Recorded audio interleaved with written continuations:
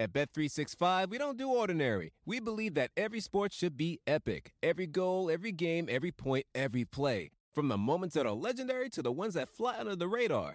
Whether it's a game-winning goal in the final seconds of overtime or a shot on the goal in the first period. Whatever the sport, whatever the moment. It's never ordinary at Bet365. 21 plus only. Must be present in Virginia. If you or someone you know has a gambling problem and wants help, call 1-800-GAMBLER. Terms and conditions apply. Everybody in your crew identifies as either Big Mac Burger, McNuggets, or McCrispy Sandwich. But you're the Filet-O-Fish Sandwich all day. That crispy fish, that savory tartar sauce, that melty cheese, that pillowy bun. Yeah, you get it. Every time. And if you love the Filet-O-Fish, right now you can catch two of the classics you love for just $6. Limited time only. Price and participation may vary. Cannot be combined with any other offer. Single item at regular price. Ba-da-ba-ba-ba.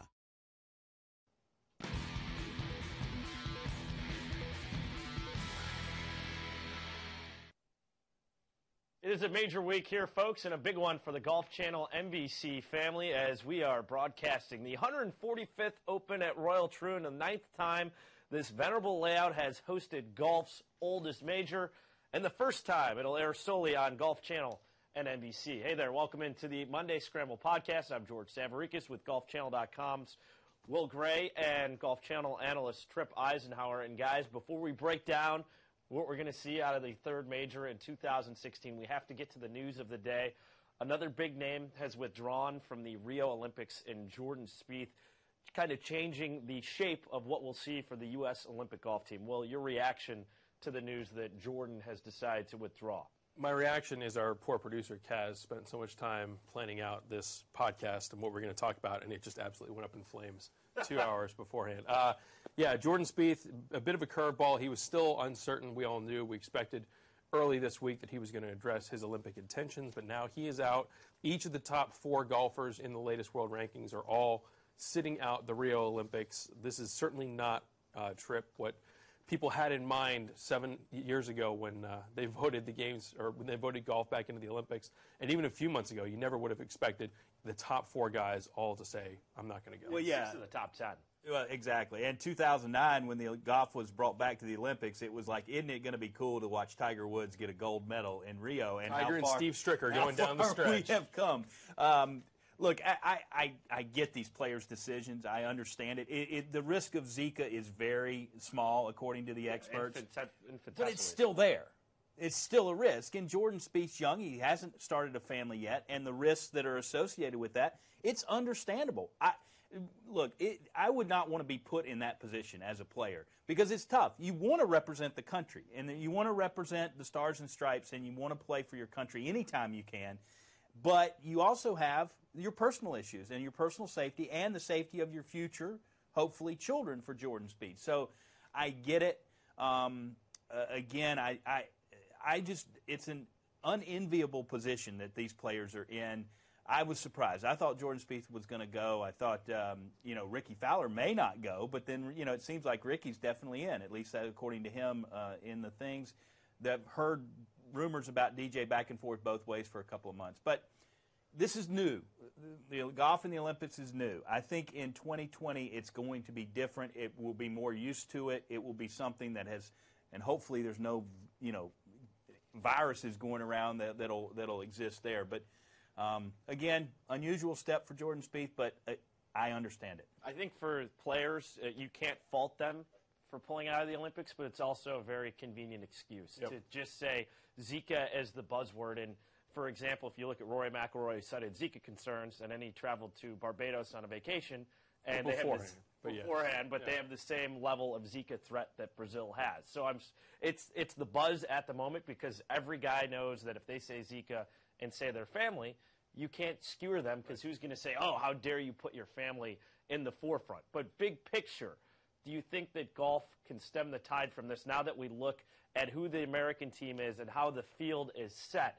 That do you think it's more of a body blow than a knockout for golf in the Olympics? I think it's going to be a very big body blow. I think, as you said, Tripp, what you were talking about in Tokyo in 4 years from now, I think if the Olympics were held right now in Tokyo and if Tokyo had Zika issues, I still think a lot more guys would go. I think, George, as you said, there's a lot of issues involved with Rio in terms of logistics, security concerns, things like that, to go along with an overly ambitious PGA Tour schedule this summer where no one wanted to give up any ground to accommodate this big event coming into the schedule. Aside from the PGA Championship, which shifted up. Even still, it's not a huge move for them. But, everyone just expected that the pieces were going to fall into place. And now we're here, and we're living through it, and the pieces are not quite aligning, as I think a lot of tour executives had hoped for, IGF executives, et cetera. But to your original question, we're going to have to see. Remember, the vote on determining if golf will remain in the Olympics beyond 2020 will occur next year. Mm-hmm. So all that we'll have to base but the people that are voting to base their decision on is what happens next month at Rio. I think a lot, Tripp, is going to hinge on how competitive things might be, who ends up winning the gold medal. You know, a lot of people have to be hoping that it's one of those top 5, 6, 7 names who are really household names, and that you don't see a guy 48th or 52nd having the week of his life at the right time. Yeah, and I think down the road they might want to look at some format changes and look at making this different. I mean, this is instead of 72 holes. I mean, it is what it is, and that's fine, and I understand that. But hopefully they look at everything, and if because I hope it does continue. I think it would be a new tradition that would start.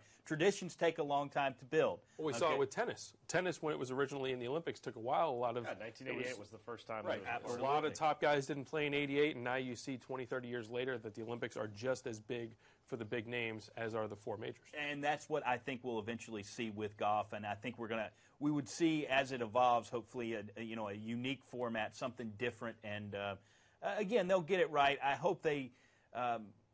Go back to your point, though, real quick while I'm thinking of it, is you're exactly right. It's all the security issue. It's the whole package of everything, and Zika is a convenient excuse. Not that it's not part of the decision-making, but it is a way that these players do have an out. And it's a triple threat of the schedule, security, and Zika. Yeah. And to just say, you know what?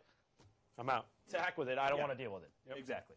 I'm going to punt this time. I think big picture that golf is probably safer in the Olympics than you guys would think of from what we're seeing in the field, because hearing the IGF talk today at the press conference, they said that the primary factors, aside from having top talent playing it, is how many television viewers there are, how many newspapers it's in, and the social media impact. And I think it's still going to rate well. Yeah. And if you have a Ricky Fowler against Sergio Garcia or Justin Rose, there's still enough big names to draw in the hardcore golf fans, and then also the casual fans will say, okay, this is kind of neat. Golf's back in the Olympics. And when you have NBC, Golf Channel, Sky Sports, whoever all these big providers are around the world who are pushing golf, they're going to be the ones putting the pressure on the Olympic Committee to say, hey, let's have it go beyond 2020. And at the end of the day, money, I think, talks. Yeah, I think that the IGF press conference on Monday at Royal Troon was discouraging in terms of the field for this year's Olympics, but encouraging in terms of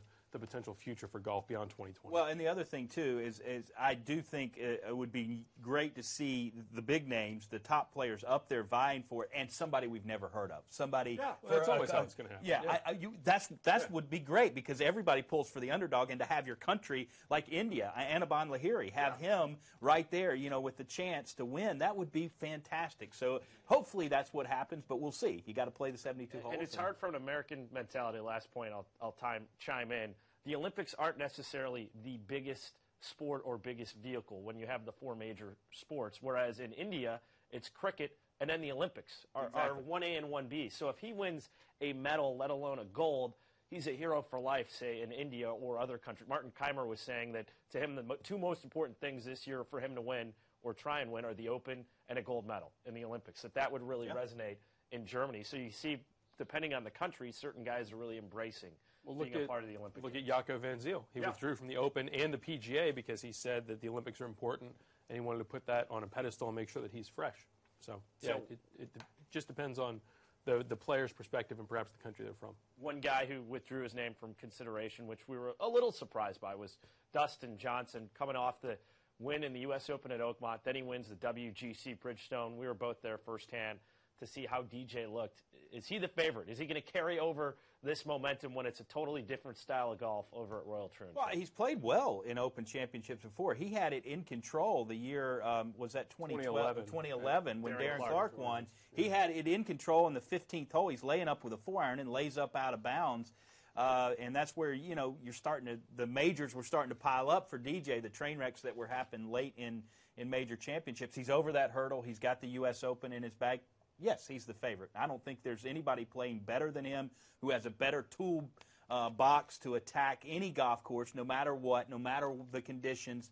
The big thing for me that I love about what DJ's done is his wedge game. It was one of his weaknesses, and it's now his strength. When you drive it the way he does, and he is extremely straight for as long as he is, and you can wedge it the way he's wedging it now, I mean, he looks unbeatable at this point. Yeah, leading the tour in proximity, at least after the Bridgestone, from 50 to 125 yards.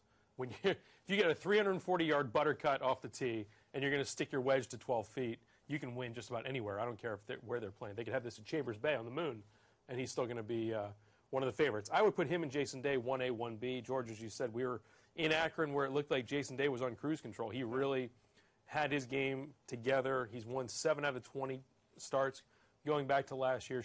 Possibly should have been 8 out of 20 if he didn't let it get away from him at Firestone. But, every attribute that you look at with Dustin Johnson's game that you say, I like him because, you can say the same thing about Jason Day. The wedges are strong. The distance off the tee is great. His putting has really come around over the last year or two. So I think that they're both head and shoulders above the rest. And Jason Day's a better putter than DJ. Yeah. And so, if they're all – I think DJ levels it out by his driving a little bit. Because even Jason Day said one time I was playing with DJ, and he said, I was trying to out-hit DJ. And he said, I had to give up. He said, he just looks effortless, and the ball's going 20 by me. And that's 20 by Jason Day, right. A guy who's hitting it well over 300 yards. So, I think that's the one leveling thing. Jason Day's a better putter. But DJ's still got that weapon that in the modern game you've got to have, and that's the driver. Well, that's a weapon that he could use on full display at Firestone Country Club, of course, where you're forced to hit driver every hole. With the amount of pot bunkers that are strewn around Royal Troon, it kind of neutralizes his advantage off the tee. And the thing that concerns me, which I heard Nota Begay bring up, is that in scrambling around the greens, DJ is 107th. So for as great as his wedge game has become, its short game still isn't among the top tier, if you will, on the PGA Tour, whereas I think Jason Day, who I would say is a 1B or at least out of the top 3 of big names, he's able to scramble more. And he can save rounds even if he doesn't have his A-game ball strike. But I will say the one thing for DJ's favor, and the reason why he's 107th in scrambling over here, is he's a shut-face player. He has trouble lofting the ball. And typically a shut-face chipper will have trouble getting the ball in the air.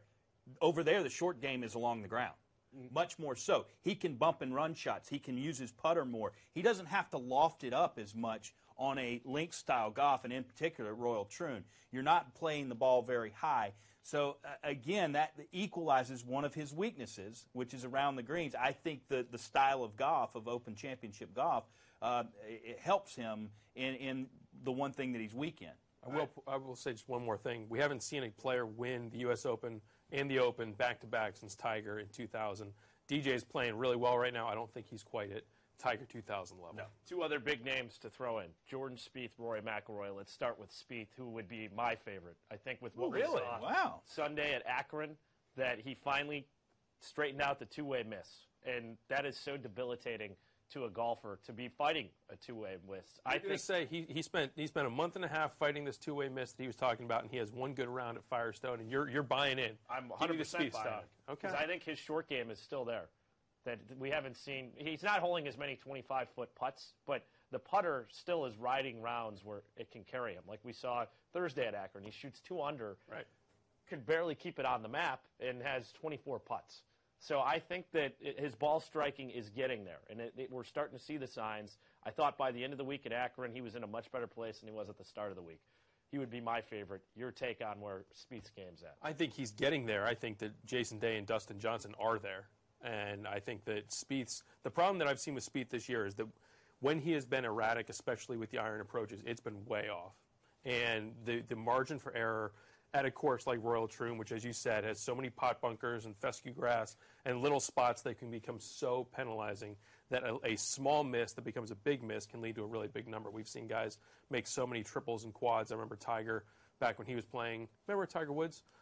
So he's making 6s and 8s all over the place. You don't have to hit a really bad shot to make a big number at Royal Troon, and that concerns me. I'm more on your side, Will. Jordan Spieth's not a bad pick in any major championship. I mean, he's become that player that should be on anybody's short list, and he should be. The two-way miss. Look, 1 week of it, no. If I'd have seen 2 weeks of it, I would be a little bit more resting on Jordan Spieth. But look, his last 4 starts, he was tied for third, or he won.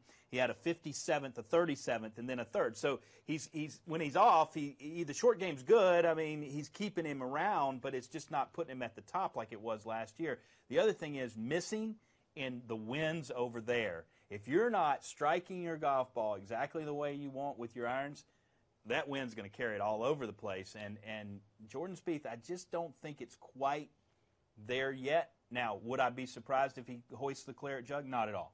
Not at all, because he is Jordan Spieth, but he is not my favorite and not on my top 3 at this moment. And I did like what he said at the end of the week in Akron, looking towards the Open. A lot of guys talk themselves out of majors, and he was saying this is his favorite style of golf. And that's part of the reason why he got out there early, obviously, is to elongate his prep. But that he really enjoys having to flight the ball and having to play different shots than you see week in and week out. A guy whose game you would think growing up in Ireland would be tailor-made to thriving in the wind is Rory McIlroy, but that hasn't been the case in the Open. We haven't seen the A game, the Rory on all cylinders so far in 2016 that we had glimpses of in Ireland. Playing pretty good at the Irish Open. Yeah. He had a great final round. He wasn't dominant tee to green for the entire tournament. He hit that shot on 16 where he goes for it in 2. That was the shot of the tournament. If he doesn't pull that off, then he loses. It wasn't like the quintessential Rory tee to green overpowering a golf course the entire time. Yeah, I see what you're saying. I mean, he's still struggling a little bit with the driver. It caught up with him at Oakmont. I mean, having the weekend off there. Rory struggles when he loses it left off the tee. He can miss it right, and he's won majors missing it just to the right. And the claret jug he got a couple of years ago, that was his only miss. He would just line up down the right-hand side of the rough, and if he missed it, it would go a little right, but it was fine. And he those were perfect conditions for him, though. Yeah. Soft, very little wind. That was an ideal Open for him. If the weather's bad, I don't think Rory McIlroy wins this tournament. Yeah, I tend to agree. I think that he's more so than maybe other players really looking at that weather forecast, and he's probably doing whatever rain dance he has in his hotel room, because the softer that course gets, the more it plays into his advantage, the high ball flight. Everything you said, Tripp, about Dustin Johnson flighting it low and playing it along the ground. Rory McIlroy's on the other side of the spectrum. He likes to hit it high. He likes to land it soft. And that worked out well at Hoylake 2 years ago when there wasn't a lot of wind.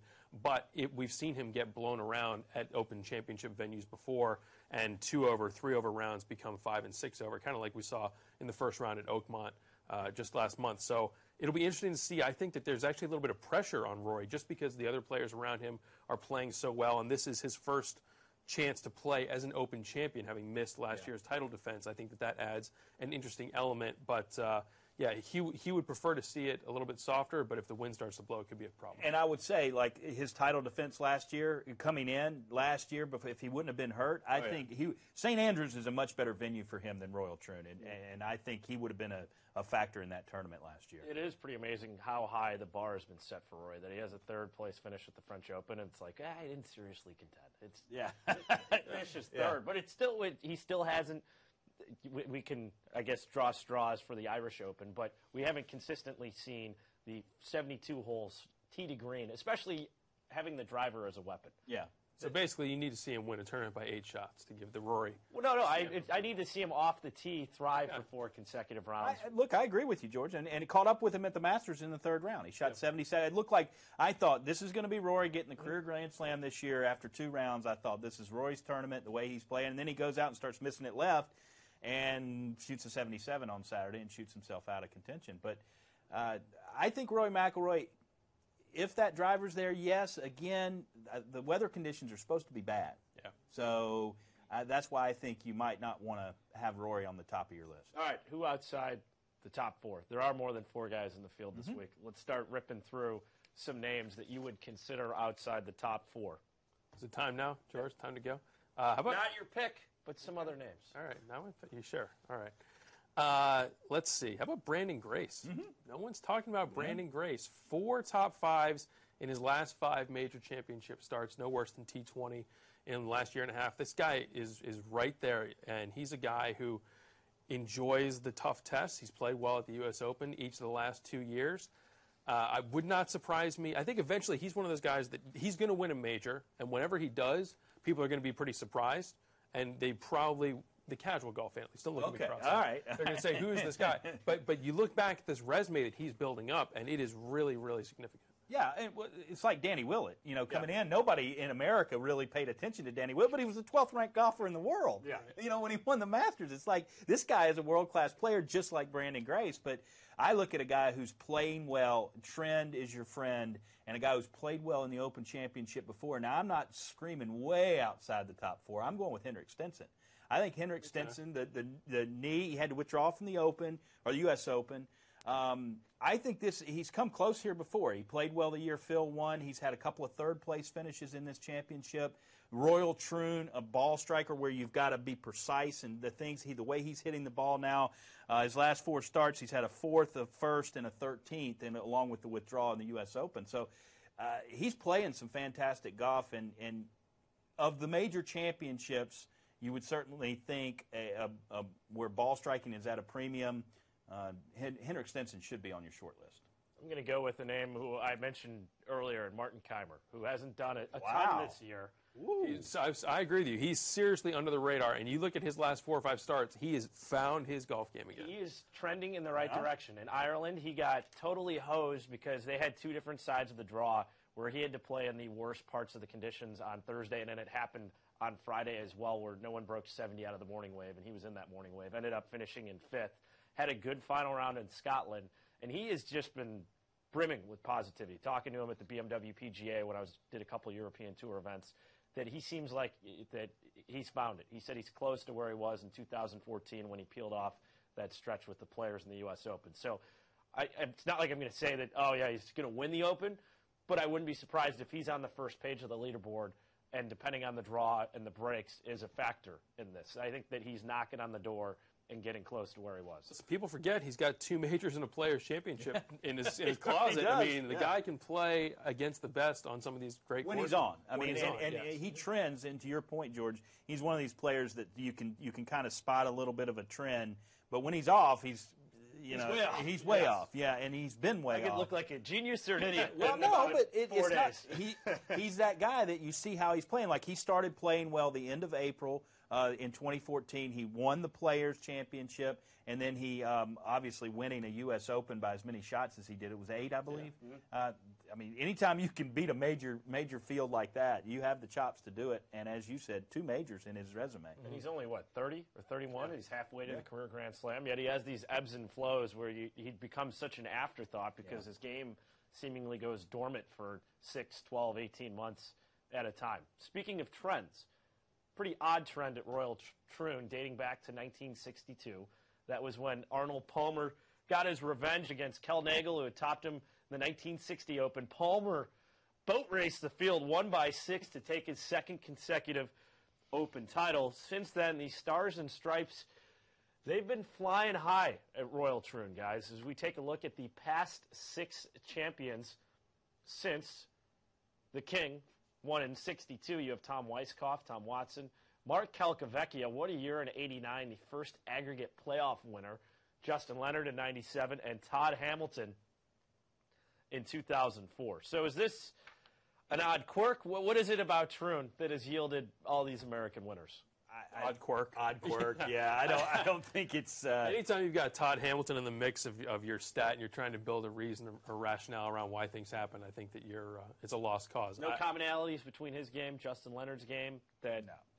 Well, I think that but the commonalities that might exist also exist for non-American players. I mean, this is a course. It's an old school open rota layout where you need to be accurate with your iron approaches. You need to avoid the pot bunkers and avoid the big numbers. And it just happens that the Americans have done a better job of that in recent years. I mean, Ernie Els probably should have won in 2004.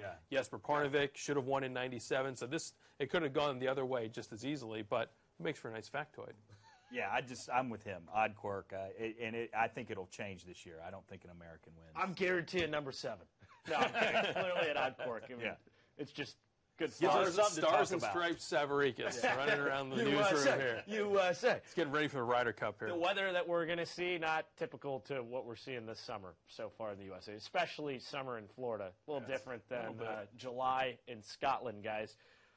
What type of weather or what type of element do you think that the weather will play this week at Royal Troon? It's already really soft. There's been a lot of rain so far.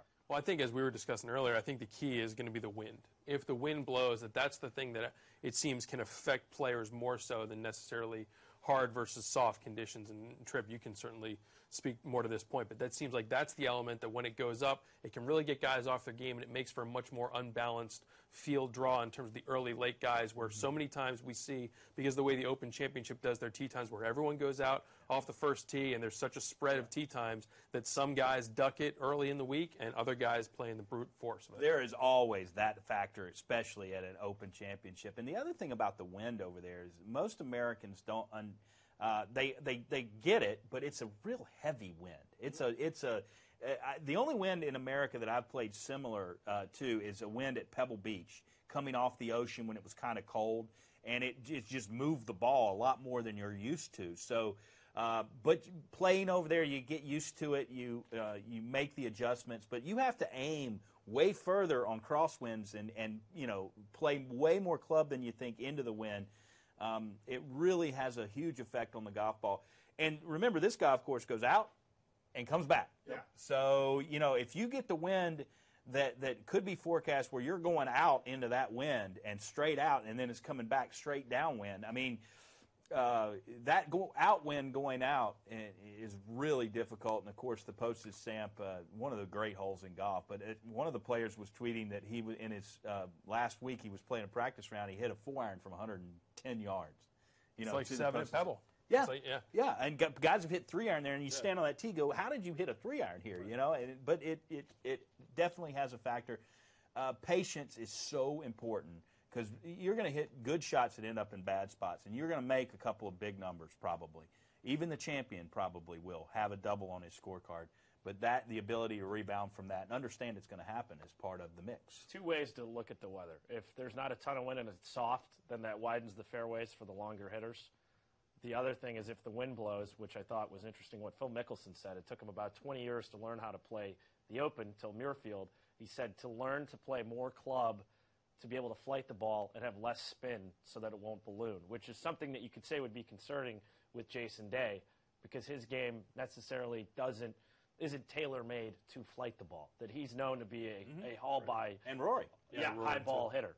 Mm-hmm. So with that being said, whose game would be best suited to handle the conditions if there is wind or if it's just soft? Well, I'm sticking with DJ as far as just because of everything he's got going now. Or what style of player? What style of player? Yeah. Before we get to predictions. Golly, what style? You look at a guy like Ricky Fowler. Played college golf at Stillwater, Oklahoma. Played in the wind. He's one of those top guys that can flight this ball. He's won the right. And so it is. You need someone that's going to be able to craft their shot, like you said. Tripp, sometimes hit a 5-iron for a shot that looks like you need an 8-iron and be able to work your ball and move it from one direction to the next and avoid those big numbers. They need a good finish at Bridgestone as well, a guy who had struggled in the summer and finally seems to be turning the corner a bit. What were you going to check? Well, I think a guy like Adam Scott, too. I mean, he's got all the shots and the versatility, and to your point, you've got to hit an 8-iron sometimes from 100 yards over there, and you just do. I mean, and those are the tight touch and feel shots. And Phil Mickelson comes to mind because he's so creative. I don't think he's going to win this championship, even though he did come off a good round at the Scottish. I think those type players that maneuver the ball a lot of different ways instead of the guys that are just straight hitters, very, like a Justin Rose that's very straight, doesn't work the ball a lot, because you do have to work it into the wind a lot over there. Justin Ray, our top researcher for Golf Channel, is starting to churn out those Open Championship nuggets, and it seems like every stat that he has relating to scoring that goes back to 2011 or 2012 in the Open, Adam Scott's right at the top. Oh, yeah. Birdies, scoring average, strokes under par. He has been so rock-solid consistent in this championship over 4 or 5 years across a variety of venues, so it wouldn't surprise me at all to see him at the top again. I think one thing we're all glad that the R&A is running this event after we saw what unfolded this past week with the USGA, the U.S. Women's Open, on the heels of what we saw with the U.S. Open. It just kind of makes you want, like, how can you keep... I wanted to hide. I was watching on TV, and how can you keep screwing this up? So your thoughts on what we saw in the second playoff hole, the high-def resolution camera showed that she did brush a pebble. So then the information is disseminated after Nordquist has played her third shot on 18, prior to Lang playing her third shot. What do you think of how the USGA handled this? Awful. I'll go with awful. that. And their track record's perfect of awful this summer in our national championships, both men and women. Let's hope they keep it perfect for the PGA Tour champion or the U.S. Senior Open. It's puzzling to me. I mean, I've heard Aaron Oberholzer say on this network it's a group of amateurs that try to run pro tournaments, and it's pretty accurate. It is, and they don't rely on the people that do it week to week enough. I was talking to a PGA Tour official this last week who was there and said the nightmares that they go through, that adds time to things that don't need to add time. The PGA Tour guys do it every single week. Would have never had either of Dustin's or the thing with Brittany Lang. None of those would have happened if the PGA Tour were involved. No, I wish the USGA would cede back, back off a little bit, be involved, be in control, but let the tours, both the men's and the women's, run this. Yeah, I think if you could have hit the pause button after the penalty and after we saw what Anna Nordquist did in that bunker, and you would have said, all right, what's the worst case scenario here for how they can work this out from here? It would have been, how about we tell one player before, the player that's in the lead, she gets to know before she hits her final shot, and the player that now unknowingly has to play catch up, she doesn't find out until every shot basically has already been played. And of course, that's how it happened. The USGA, after the issues with Dustin Johnson and not saying if there's going to be a penalty, it seemed like they were in such a quick rush to say, all right, as soon as we know for sure there's a penalty, we want to run out to the fairway and tell them what's going on. But it turned out to be, as you said, George, an unequal distribution of information where Anna Nordquist is told she has this penalty and she has no chance to adjust her game plan. Yeah, there's nothing she can do. And Brittany Lang said that, she totally changed how she played that final shot into 18, and I'm sure Nordquist would have done something differently had she known that she was 2 shots down. It was just a number of errors, one on top of the other. What's the fix? In my mind, Fox saw it right after they teed off on 18. Pause it. Listen, there are 2 players. I don't mean to interrupt you, but there are 2 players on the course. This is so different from the U.S. Open at Oakmont where you've got the whole final round going on. Everything's done. We're in overtime. Yeah. So you can sit those women down on the 18th tee and say, listen, we're not sure what's going on, but we need to figure out before you guys hit another shot. And I'm sure both of them would have been just fine with that. Does the NFL, when they have a play that is under review, do they let them keep playing? They just keep going. And then, hey, we're going to come back right. And we'll no, exactly. You stop. And it really is crazy that they would even not do that. I don't understand how you can we're going to look at it. Official with each group. How hard is it to say, hey, there could have been a rules infraction the previous hole? We're going to look at it, and we're going to make a determination before anybody hits another shot. Exactly. It's mind-boggling that U.S. Senior Open, Scioto. Yeah. But the other thing, too, and I do want to address this, I understand it was a violation of the rule. Okay. But I contend that happened 8 other times to players, that same thing. You think you're not grounding your club and you brush just a tiny, that nobody sees except a high-def camera. There needs to be, look, I get it. It's a rule. She broke it. But there needs to be a little bit of judgment on that and these high-def rulings. That's a slippery slope, though. I agree with you. I don't think that she gained an advantage, and I don't think that she was trying to gain an advantage. I don't think that she knew she grounded the club. But when you're trying to legislate intent, that gets a little tough from a rules perspective.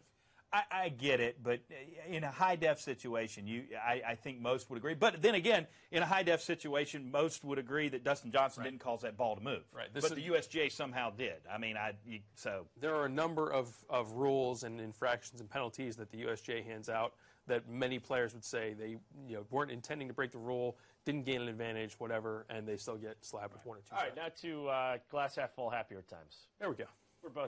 We're all gambling men here. Okay. Allegedly. Fun friends. Allegedly. Here are the odds to win the 145th Open at Royal Troon. Jason Day, Dustin Johnson 1-2 at 8 and 9 to 1. As we delve further down the list, Henrik Stenson, Ricky Fowler, Sergio Garcia, a name we haven't brought up. He's at 25 to 1. Sergio's getting a lot of love out there. People think that this could be the week. You're not buying No. Sergio? Sergio doesn't have what it takes to win a major. He said it, and I'm agreeing Henrik with him. Stenson does what Sergio doesn't. Yes. Okay. I would say Sergio would be a better chance there. Winning score before we get your predictions. Oh, God. You got to tell me what the weather's going to do first, George. That's the whole. I'm not the rainmaker over here, so you got to. Right, if the forecast stays, okay, I'm just going to go with that. Okay. Right now, it's forecast for some really highs, I believe, of 60 and windy. 35-mile-an-hour winds, right? Mm-hmm. Like we saw at the first 2 rounds of the Scottish Open last week. If that forecast holds, 7 under wins. I was going to say 8. So the winner at the Scottish Open was 14 under. Well, it stopped blowing over the weekend. It was dead calm on the weekend. Yeah. On Sunday. But you're not. It could be dead calm. It could. Okay. I'm going to say like 13 to 15 under range. If you look historically, 12 under 1-04, 12 under 1-97. Yeah. Okay. Unless you have this gale force wind perpetually blowing. Which we're supposed to. For all 4 days? No, for 2 of the days. Then it would be exactly like Scotland, where it was it blew for 2 days. But that golf course is not as tough as Royal Troon. All right. What was your prediction? I'm going to say 8, although your incredible research has me second-guessing my own guess. Incredible research. We had the graphic earlier. I know. I'm just saying. I appreciate that you're bringing the heat here with the knowledge. I just think that, as you were saying, that Royal Troon is a different animal than Castle Stewart. That coming down the back nine at Castle Stewart, there were not a lot of big numbers lurking for the leaders. You can't say the same about Royal Troon, especially with that layout where you're coming back, playing 7 or 8 holes in a row, probably into the prevailing wind. Big 4 or the field? Field. Always give me the field with this. Field. No question. We can set this up later if you want. Yeah. no, taking the field. Just the numbers. Yeah. But I love the big 4 of the field. Take the field, and then who's going to win? Yeah. With the big one of the big 4. So what do you got? Who's going to win? Who's going to win? Andy Sullivan's going to win. Wow, I like that. Yeah. Spaceman. I'm going way out. Okay. World number 36. Not on a lot of people's radar, just like Danny Willett wasn't on a lot of people's radar before that. World-class player, won 3 times in Europe last year. He's got the thing to be hanging around one of these things and something go his way. And I just got a feeling it's one of these weeks where the big 4, everybody's thinking that they're going to do this, and somebody like Andy Sullivan walks up and sneaks up behind these guys and makes the right putt at the right moment. He's had 2 straight top 10s, including a 6th-place finish last week in Scotland. And he had a 5th-place finish in France. He's playing great well in Scotland. If he could have made any putts in the back nine, that's what I'm saying. A double and still shot 68 or 69. I just decided to go off the reservation this time. Tripp's going with a Ben Crenshaw feeling. I like this. This is good. Yep. George, you'll appreciate my consistency this time. I'm taking the field against the big 4, and my pick is also coming from the field. I will have Louis Oosthuizen to put his name back on the claret jug. Runner-up in the playoff last year. We saw what Dustin Johnson did a month ago, going from 2nd to 1st at the U.S. Open. I just love Oosthuizen's game, especially if the wind is going to blow, if the conditions are going to be inclement. He has finished 30th or better in 7 straight majors. That is a really consistent record over the last year and a half. Whenever these big events pop up, if he's healthy, he's usually on the leaderboard. So I think that's going to The happen. last couple of tournaments, he's had the weekend off. He's been working on his game to get it ready. Listen, he's got a pitch count. I'm just rubbing it in. No, Angel Cabrera, Oosthuizen, there are a couple of guys that they just peak for the big events. And Oosthuizen has shown more often than not Angel Cabrera is a little bit of a limb there. I mean, he peaked like here and there. 5 years. Yeah, I know. Well, Oosthuizen peaks more. Punxsutawney Phil, he'd see a shadow and then he'd disappear for 4 Oosthuizen years. peaks more than Cabrera. But what I'm saying is that I'm looking back. I want to know how they've played in the big events. And regardless of venue, Louis Oosthuizen puts himself into contention, even on weeks where you don't expect him to do it. I'm going with the 2 names that I already mentioned, American. 2 people can't win. Jordan Spieth, boom, 7 in a row, another American, and then the under-the-radar guy would be Martin Keimer. So you can sneak in an under-the-radar. Okay. Well, mine's under the radar regardless. Yeah, I did both in one. Who would be an under-the-radar name that you toss in before we go? Besides Louis Oosthuizen, can I go back and that under the radar? Can I go back and retoss Brandon Grace? That's not under the radar. That's not under the radar. Whoa. Hey, you're the one's going on a limb with Jordan Spieth here. Trip, you toss yours and I'll tell. Well, mine's Andy Sullivan. I mean, it's under the radar, over the radar. Matt Fitzpatrick. Okay, there we go. Now you're bringing a little heat. It took you half an hour to warm up. It actually brings something to the table. Hey, I do what I can for you, George. All right, guys, it'll be a fun week to see, especially because we got opening bell to closing bell right here on Golf Channel. Absolutely. Trip Eisenhower, George Savarikas right here, Will Gray. It's a long Monday. Who am I? What's on first? Thanks for joining us on the Monday Scramble podcast. Go Louie. At Bet365, we don't do ordinary. We believe that every sport should be epic. Every goal, every game, every point, every play. From the moments that are legendary to the ones that fly under the radar. Whether it's a game-winning goal in the final seconds of overtime or a shot on the goal in the first period. Whatever the sport, whatever the moment. It's never ordinary at Bet365. 21 plus only. Must be present in Virginia. If you or someone you know has a gambling problem and wants help, call 1-800-GAMBLER. Terms and conditions apply. Everybody in your crew identifies as either Big Mac Burger, McNuggets, or McCrispy Sandwich. But you're the Filet-O-Fish Sandwich all day. That crispy fish, that savory tartar sauce, that melty cheese, that pillowy bun. Yeah, you get it. Every time. And if you love the Filet-O-Fish, right now you can catch two of the classics you love for just $6. Limited time only. Price and participation may vary. Cannot be combined with any other offer. Single item at regular price. Ba-da-ba-ba-ba.